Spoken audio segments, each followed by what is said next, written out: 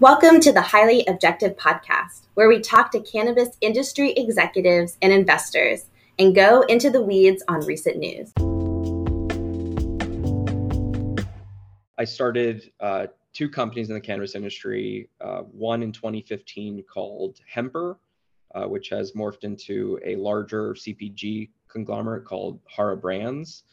And then I started in 2018 another vertical called HARA Supply, which is the largest manufacturer of pre-roll cones and combustibles alike in the industry. And we produce over 100 million cones a month for the market and a lot of the big vanity brands.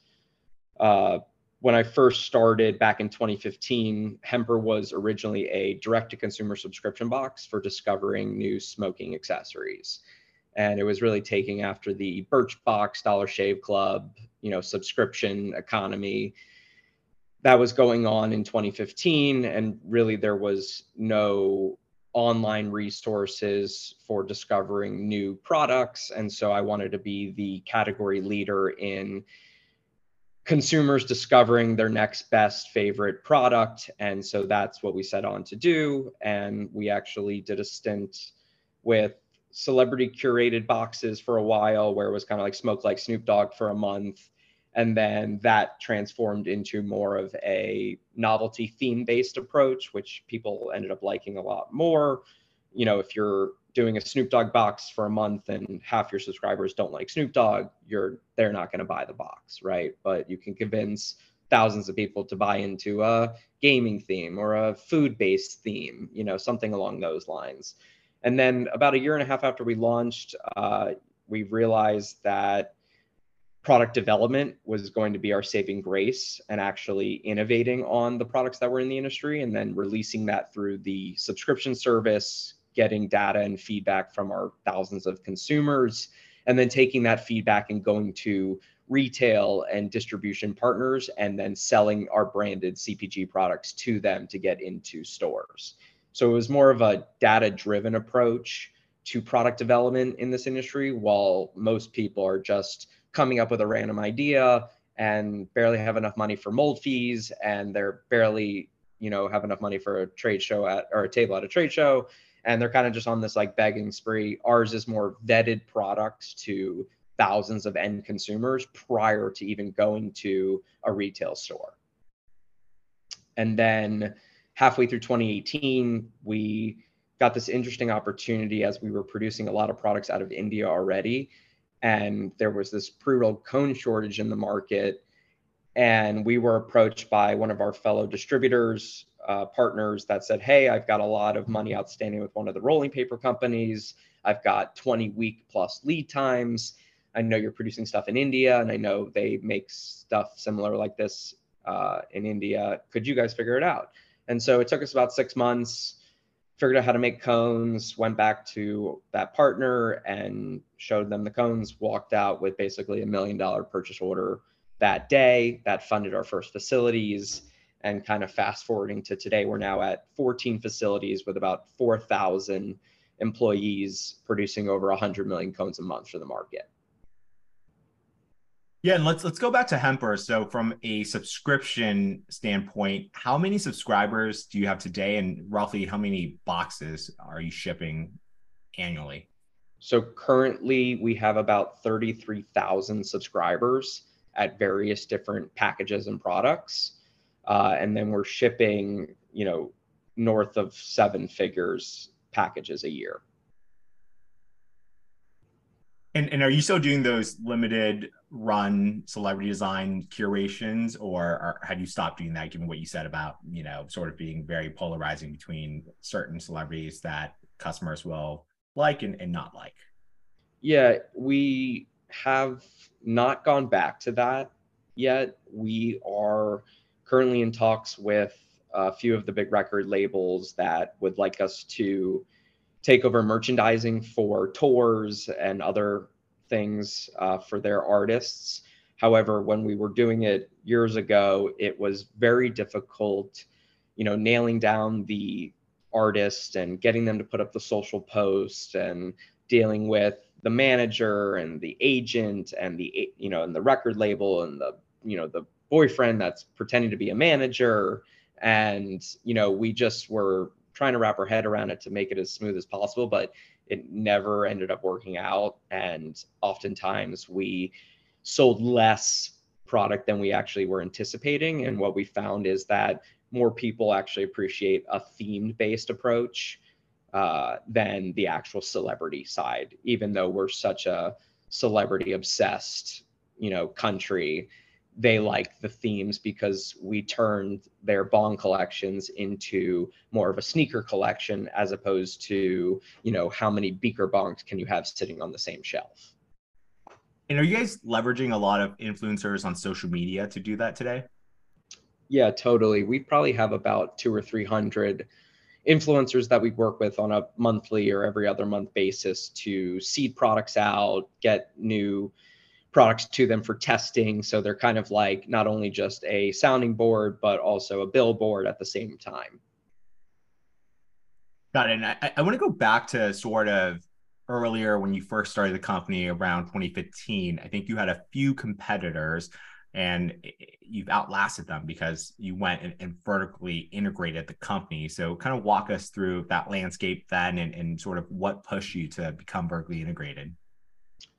Yeah, so early on, once we started scaling past like 1,000 boxes, it was really difficult to just go to like a random distributor and say, hey, I need 1,000 bongs, the same color, the same style, and I need it delivered in 30 days, right? Because we didn't have cash flow to buy months and months and months worth of inventory.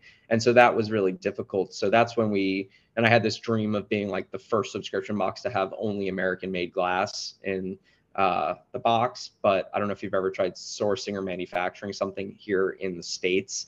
It's almost impossible. Like we literally make nothing here. It's pretty insane to me.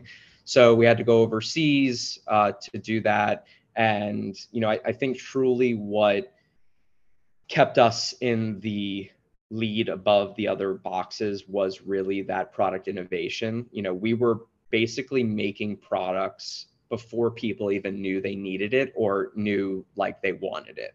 And so I think that's really powerful. And I think a lot of companies that are innovating on their CPG side are winning when they take that approach. And, Apple does that. They make features that don't make sense today, but totally make sense tomorrow, right? And we've really had that ethos since, late 2015.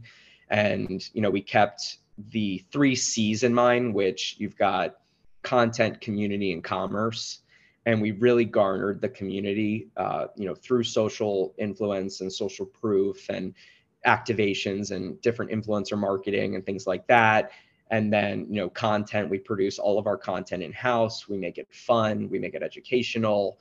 And then commerce, we've got a really great website. It's easy to shop on, not too many bells and whistles. We got a really great conversion rate and a low bounce rate. And so I think keeping all of those factors in mind and then coupled with the product innovation really just was a recipe for success. While I feel like other boxes were just cycling in other people's products and brands, and it was kind of the same stuff over and over and over again. While we were innovating and changing every month, everyone kind of stayed the same. Yeah, no, that's really amazing. You had that insight back then because, even some of your inspiration for a subscription box, you've outlasted some of those inspirations, or at least certainly made more money than them because they weren't vertically integrated, because it's much tougher to do that in food or some of the other categories. Yeah, no, totally. And then let's talk about how many retail distribution channels are you in today, and sort of how do you get more into additional mass market C stores or more mainstream retailers or dispensaries?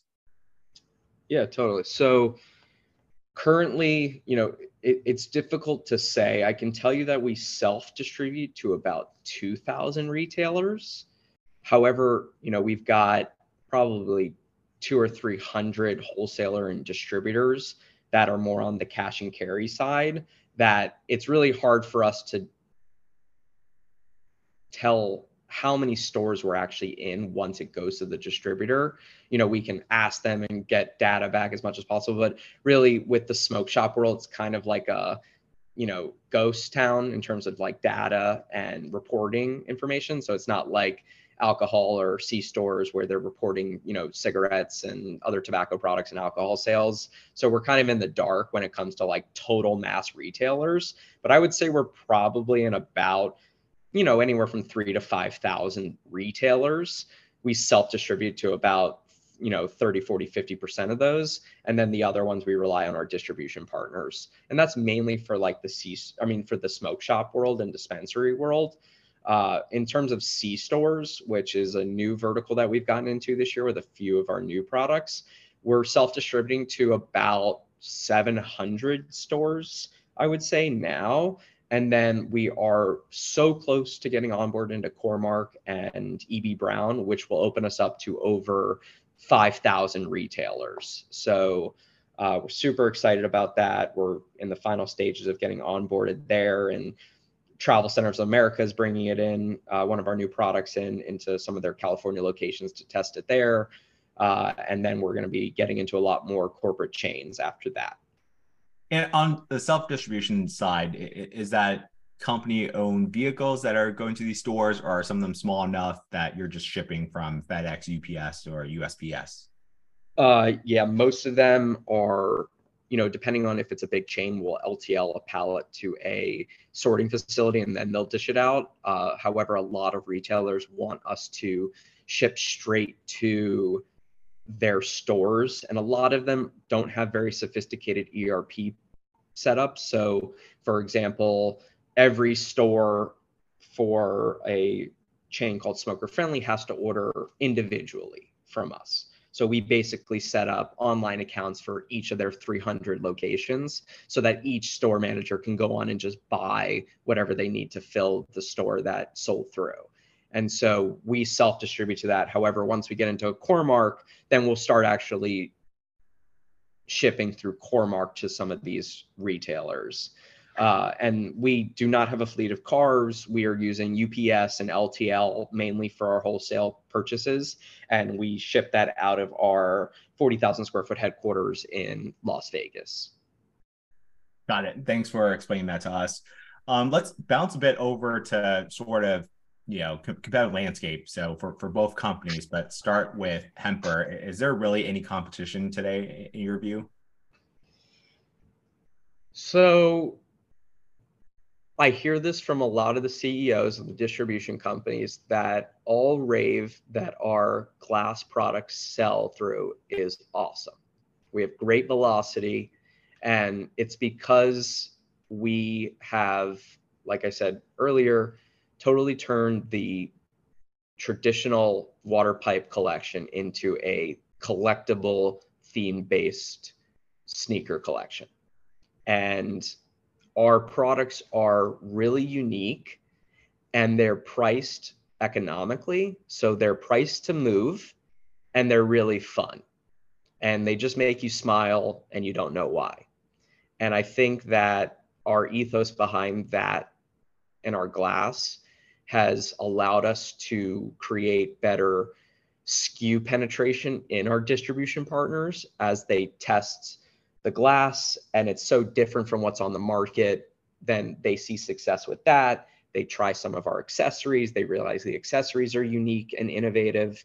They see success with that. And then they say, hey, they eventually call me and say, hey, we've got 200 products from you guys. What do you think we're missing? Right. And then it's our duty to give them and fill the holes that we believe they're missing in terms of what products that do sell well for us that they don't have. And then also we do protect them on the retailer side, right? So oftentimes we'll get retailers saying, hey, I buy currently from so-and-so distributor. However, they don't have your full catalog. And so we'll actually call the distributor and tell them, hey, we got a couple calls from some of your retail clients. They're claiming you guys don't carry the full catalog and they want to buy certain products. We would prefer not distributing to them and not taking business from you and want to protect you as the distribution partner. Please bring in X SKUs so that you can fulfill their needs.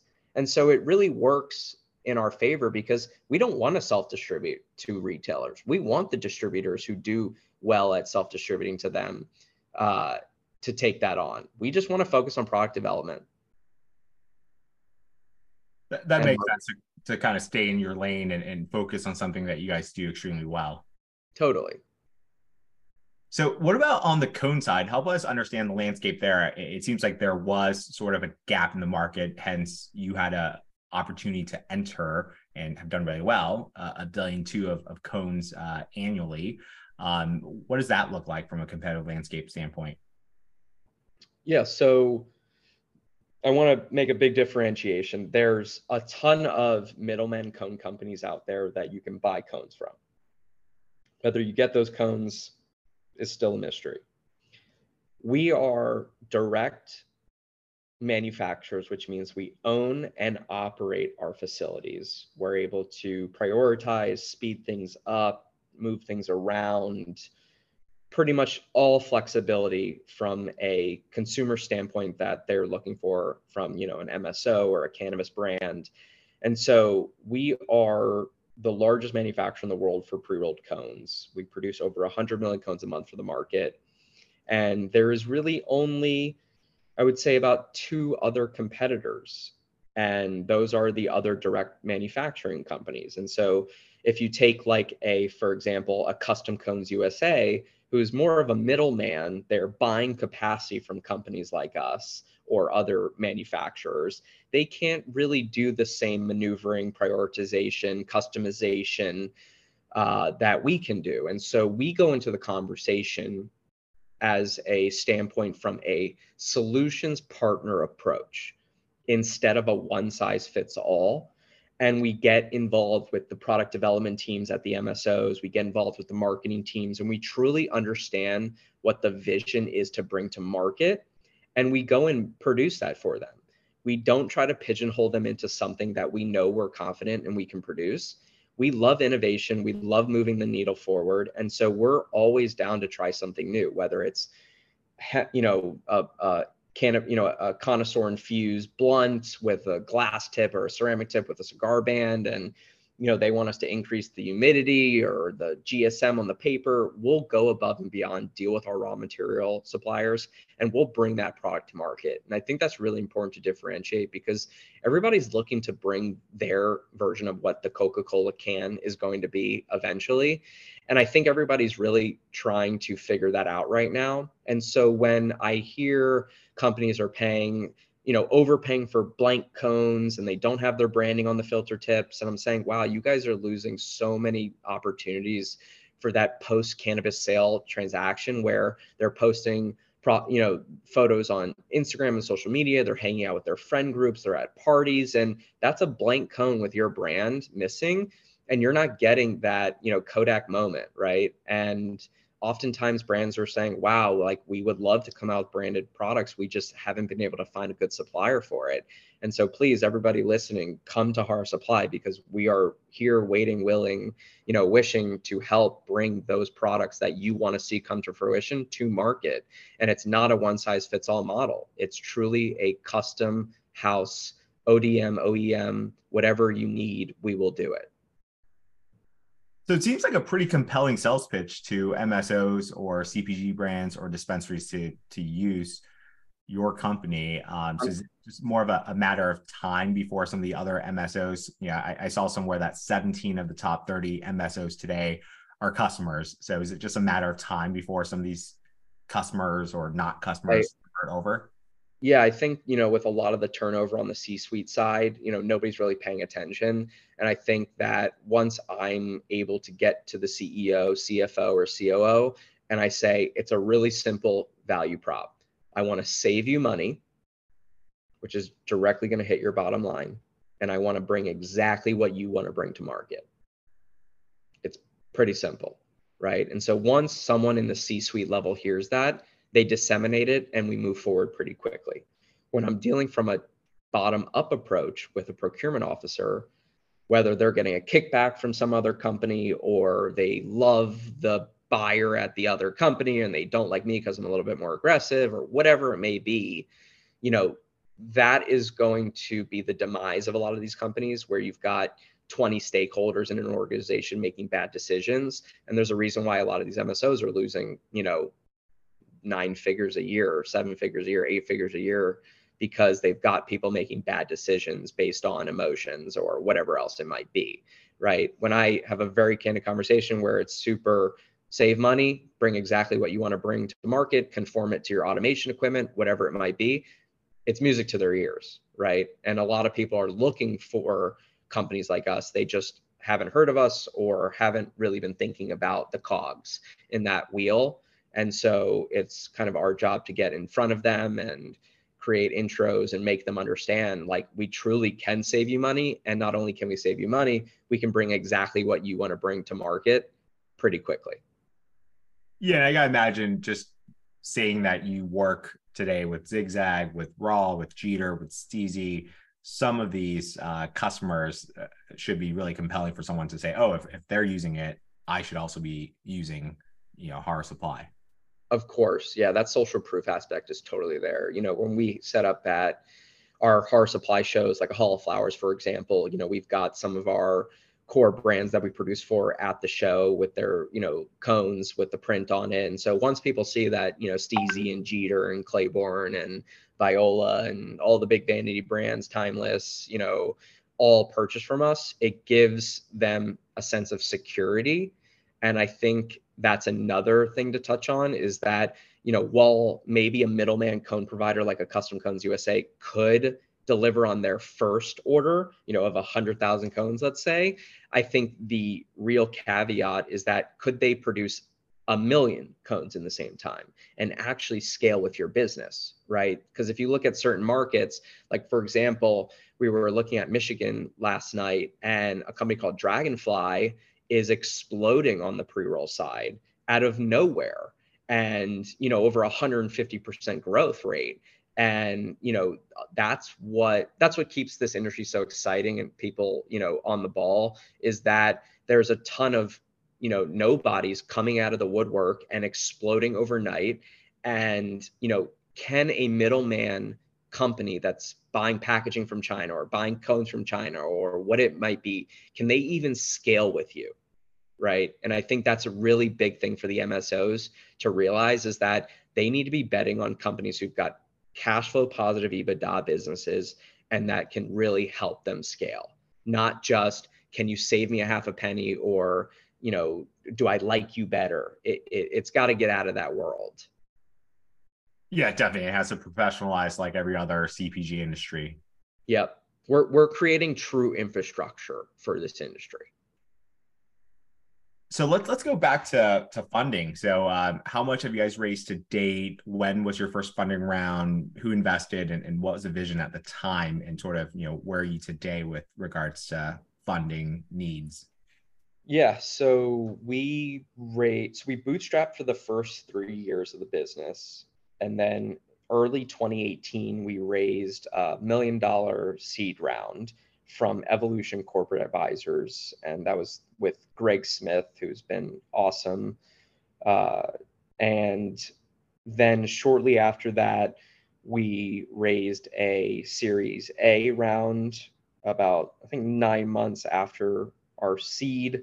And then we had Evolution Corporate came back in, and then they brought in Poseidon to lead the round. And we raised about 1.5 million in that Series A. And then about 9 months after that, so bringing us to 2019, right before the cones exploded, we did a convertible note for about 850,000. And then right after that, we went cash flow positive and then hadn't needed to raise any more after that. We had a clause where we could have pulled in up to, I think it was 10 million into the Series A, but because we grew so fast, the money would have been too expensive and we would have just diluted ourselves. So we ended up not taking that other 8.5 million. And I'm glad we didn't, because we didn't need the money and we didn't have to dilute ourselves as founders. So it actually ended up working out in our favor. However, moving forward now, we're completely self-sufficient. We haven't raised since 2019. We're, no real debt on the business, which is awesome. And, at this point, we are kind of out in the market looking for a strategic to come in and help us scale even faster. While we haven't found that yet, we're talking to a few folks. And so there should be some exciting movement, towards the end of this year or beginning of next year, and a lot of exciting things happening. Thanks. And I appreciate you pointing that out because, yeah, I saw there was an article that the company did a 10 million Series A back in December 2018. So it's great to know that was up to 10 million and you only took 1.5 of it. I'm sure it sounds like, and obviously you confirmed you're very happy about that. But unfortunate for Poseidon and Evolution VC, they didn't have more of the company. Yes. No, we're very happy that, once we did the convertible note, which was 850 grand. So we raised roughly about 3.5 million, call it, total. We went cash flow positive. Obviously, the investors are super ecstatic. We've got over a 15% EBITDA margin. So, things are looking great, and we're able to experiment more and test and iterate and get out there. And, we're going after the mass market convenience store play this year. So obviously, that's super expensive, but, it's really exciting that we're able to self-fund these projects and just keep building. Wow, 50% EBITDA margin. So I assume obviously labor is very favorable with 4,000 or more employees in India. What else are you doing to kind of keep costs low and that EBITDA margin so high? So we're pretty lean here domestically. We're at about 65 employees here in the States. Most of them work out of our Las Vegas headquarters here. So, I love the mindset of, even though things have been roses, we're always bootstrapping. And I love bringing in people into the team that not only can, but want to wear multiple hats.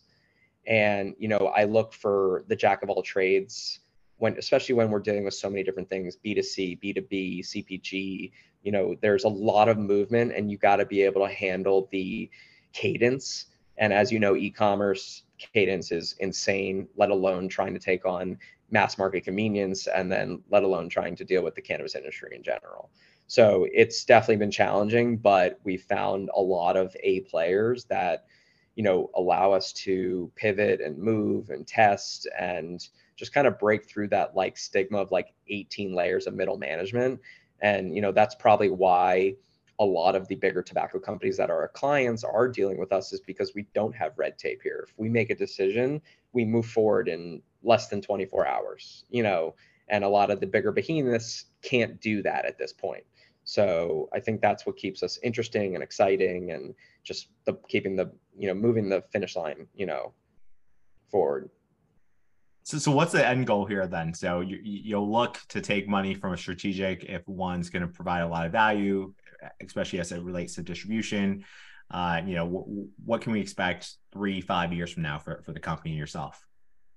Yeah, so I think big priority is for us to find the strategic, stay involved. Myself and my co-founders were only 32 years old. We started the company when we were 23 years old.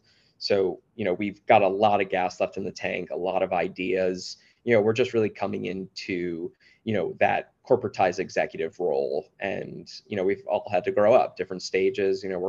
Some of us are getting married this year, some of us are having kids.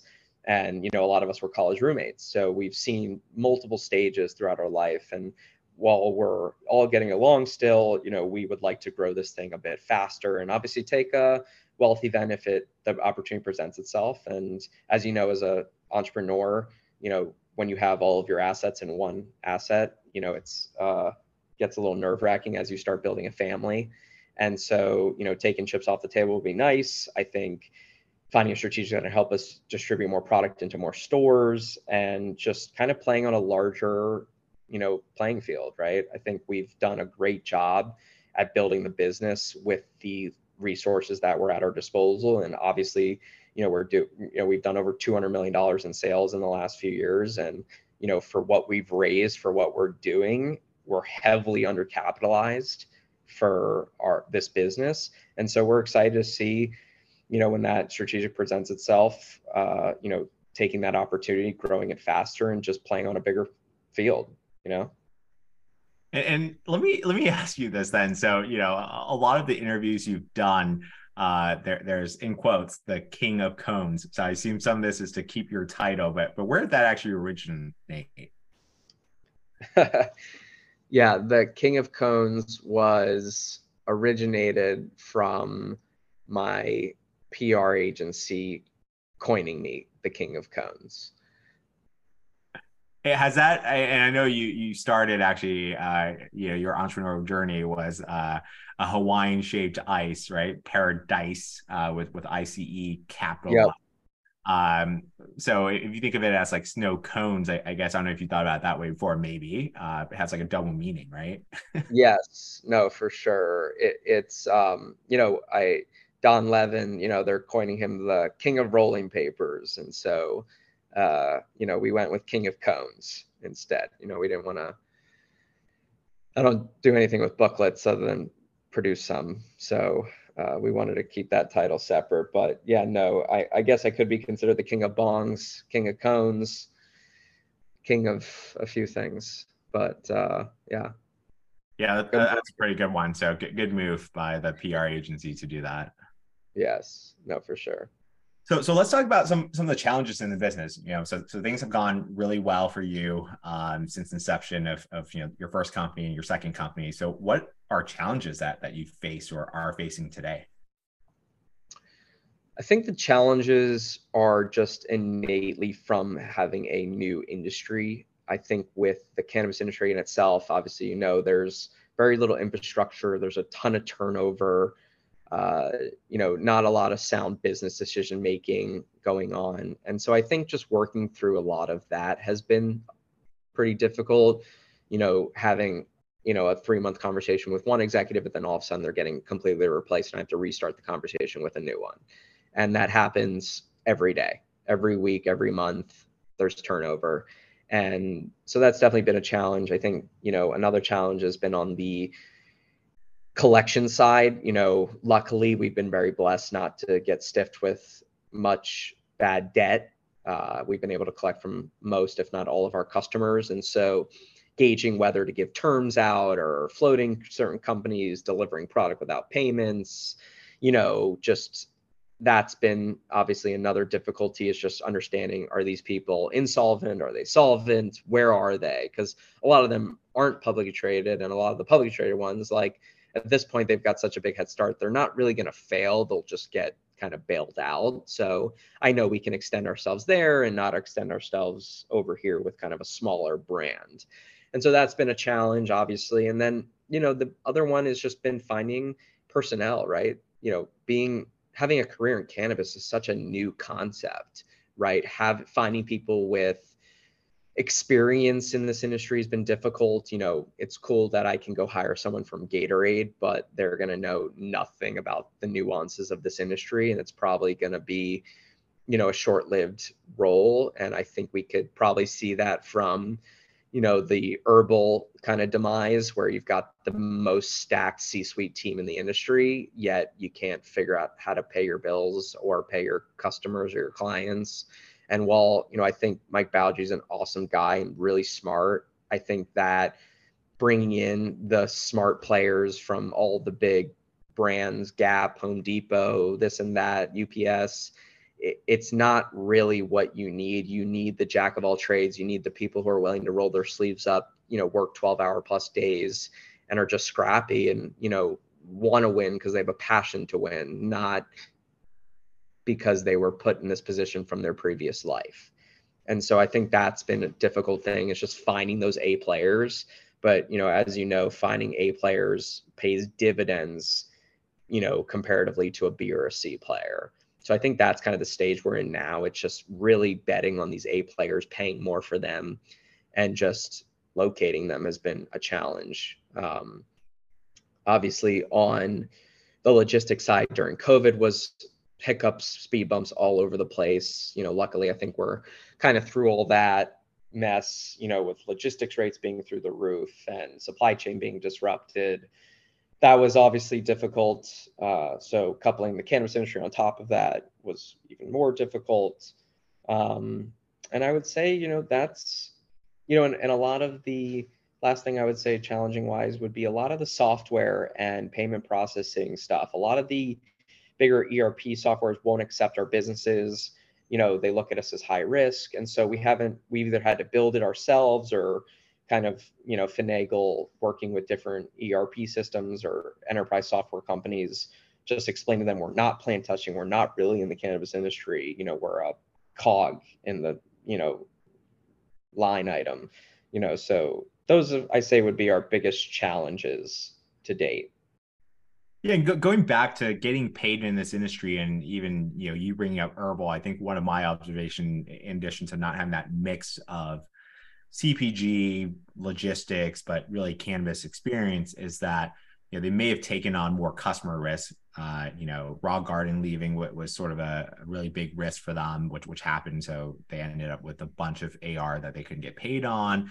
And I think the other risk is just you're like you mentioned, getting paid. So how do you guys manage, or what systems do you use, or spreadsheet or whatever, to kind of figure out, okay, hey, this person hasn't paid us, but will. Is it like, hey, they've been past due for a certain amount past 90 days, so you kind of cut them off? Like, how do you guys kind of determine if someone is still a good customer or will become a good customer again? Yeah, so we take deposits on most orders because most things are custom. So we take anywhere from a 30 to 50% deposit, which typically covers us in the event something does happen. And then we just gauge based on AR aging and history. And then obviously, I've got a pretty savvy controller here who, has worked at 5 different big accounting firms, and he's a CPA. And so he can read 10Ks and financial statements. So if, one customer's got 500,000 cash on their books and they owe us $1 million, obviously we're not extending terms next month. Right. And so I think because our product is replenishable, that also keeps customers a little bit more honest, because they need pre-roll, they need cones to fill to put on the shelf to make money. Right. And I think with the herbal situation, they sell cannabis to dispensaries. Herbal's not the only distributor. They can buy other weed or other cannabis products to put on their shelf at the dispensary, so they can rob Paul to pay Peter differently than a cannabis company could to me, right? If that makes sense. Yeah, no, it makes total sense, because that's a lot of what California Cannabis was doing. If Yeah. you getting paid, or you intended as a retailer not to pay someone, you just find another brand or vendor to provide that same category of product. Yep. So I guess going to that point of deposits of 30 to 50%, if for whatever reason they don't pay the balance, it feels like you can actually, change some of the customization and probably sell that to another customer and get face value, if not even a bit more than what the original terms is, right? Yeah, I mean, if it's blanks, of course we can flip that around and sell it to someone else. If it's custom, we do unfortunately cannot sell it to anyone else, unless it was, for example, something generic, like it said, like sativa, hybrid, or indica on the filter tip. Yes, something like that I could probably resell. But if it's somebody's custom brand, there's nothing other than to just throw the product away. Yeah, I was thinking you just change the tip but keep the paper, or you saying you have to kind of it probably just cost more to do that, so you should just throw the whole thing away. Correct. Yes. We try to hold the customer, the feet to their fire, but sometimes they just go out of business. Yeah, unfortunately, and that's something you have to plan for working in this industry. Yep. So how do you sort of manage, the India team, given that, about 60 to 65 in the US, but 4,000 in India? How do you manage that? Yeah. So my 2 other business partners, RJ and Henry, both alternate living in India throughout the year, operating our facilities and managing them. And then we also have a few US based employees that actually are on the operations and engineering side that do live in India most of the year as well. So we have a few folks that are partners that live there, and then we've got a few senior employees that operate out of India as well. That makes sense. And how often are you going over there?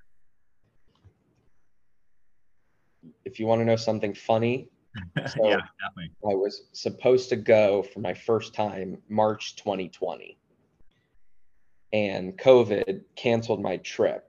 And there's really only like 2 good times to go in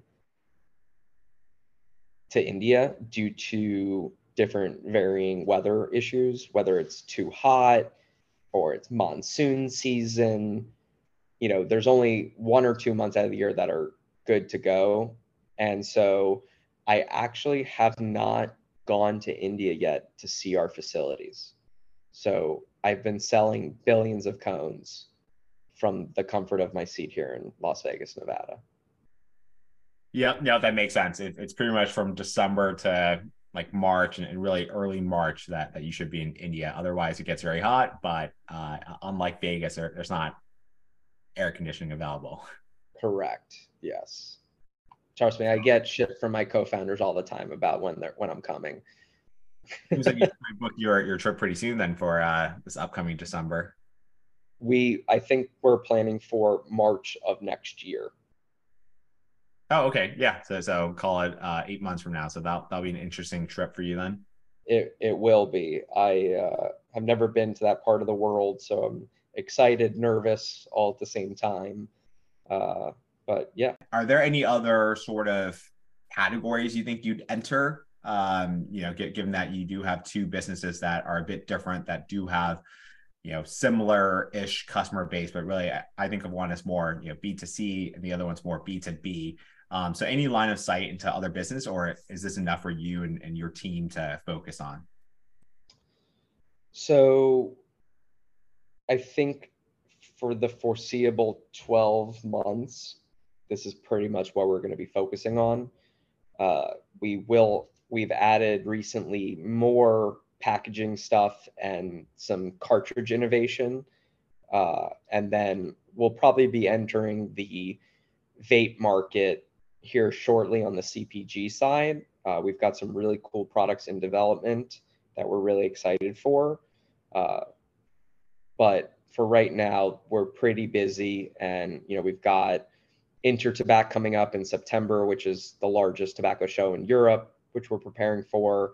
Then we've got MJ BizCon following that. So 2 really big, important shows. So we've got a lot of preparation and a lot of new products coming out that we got to focus on selling those before we can come out with other stuff. So as of right this second, we're pretty much in the zone where we're playing. However, always opportunity coming across, as you get bigger and as you're in the game for longer, the deal flow increases. So we get stuff across our table all the time. And I could see us possibly playing more into the automation infrastructure side for pre-roll filling or, processing and stuff like that. We've made a couple strategic investments, one in accelerant manufacturing, and one in another company that's still in stealth mode. And so, yeah, definitely some exciting stuff on the horizon, but yeah, we're good to go right now and where we're playing. And on the vape front, are you saying you'll get into providing vape hardware to some of your MSO customers? Yeah, right now, our MSO customers trust us. And I think if we can extend that trust into other categories, it really just turns into an input play for us. What more can we get them to buy? They already trust us with these products. Why not trust us with these other ones? That feels like a really competitive space to enter. So I'm curious when, and or I guess you guys are entering it. What sort of tactics you'll take to kind of separate from the noise, because there's definitely a lot of competition, a lot of companies in that space. Yeah, no, totally. So it's definitely on the innovation side. We're focusing on flavor and other materials like rosin and things that are becoming more popularized, but don't really have the hardware for it. A lot of companies just reuse the same center post cartridges like everyone else. And, we've developed a couple unique innovations behind the cartridge, and also, like an e-rig product that really moved the needle forward in terms of innovation, where a lot of people are just kind of stuck in the same look and feel and technology, where we're really focusing on moving the needle forward and creating products that differentiate themselves based on heating components or flavor components or things like that.